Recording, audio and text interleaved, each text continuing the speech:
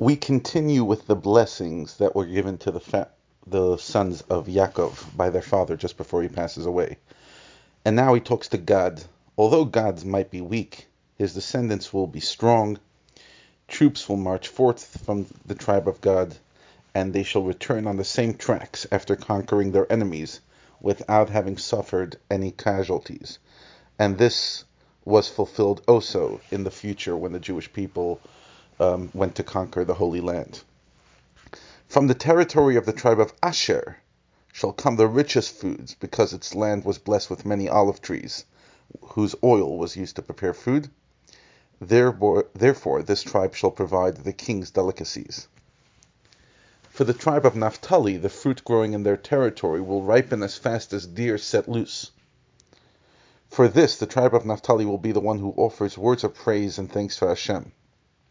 When the time comes to wage war, the tribe of Naphtali will rush to do battle as fast as deer set loose.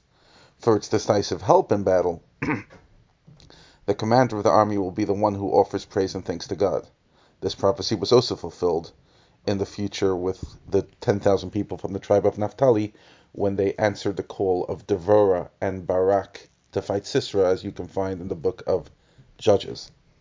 Even Naphtali himself will prove to be as swift as a deer, providing choice words as soon as the need arises, and this comes true in very short future when Yaakov passes away, as we shall explain in the coming days. Yosef is a charming man, charming to his eye. I know that the Egyptian girls used to walk along the wall in order to gaze upon his beauty. He stood in front of his mother Rachel so that my brother Esav would not see her and desire her. He really was a good-looking boy, but more importantly, a man of character. The descendants of Yosef will be as prolific as a grapevine planted near a spring. They will be so prolific that two tribes will issue from them. Nonetheless, they will be immune to the evil eye. Yosef's brothers embittered his life, became his assailants. They hated him, even though they were his brothers, destined to share my estate with him, mocking him with their arrow-sharp tongues.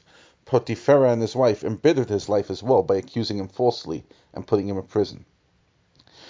Nevertheless, his prophecy concerning his brothers was fulfilled, because he relied on Hashem's might. He received power with authority when one of the arms of his hands were bedecked with Pharaoh's gold ring by the agency of Hashem. From then on, he became a shepherd of me, his father, the founder of the people of Israel, by providing for my welfare.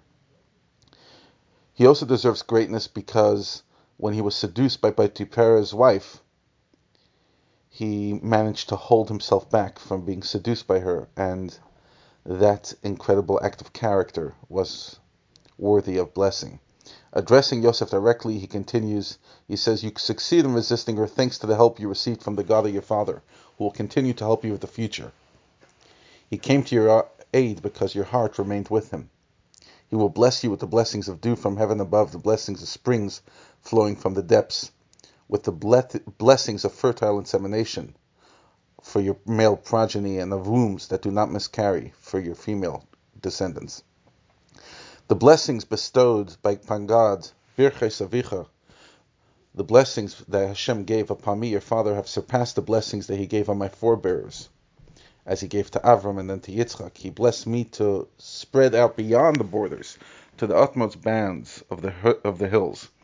These were the blessings that my mother longed for me to receive, and may these blessings go to you, my dear son, Yosef.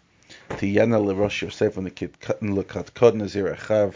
Just the most beautiful blessings that Yaakov finally gets to give his son Yosef after everything that he's been through.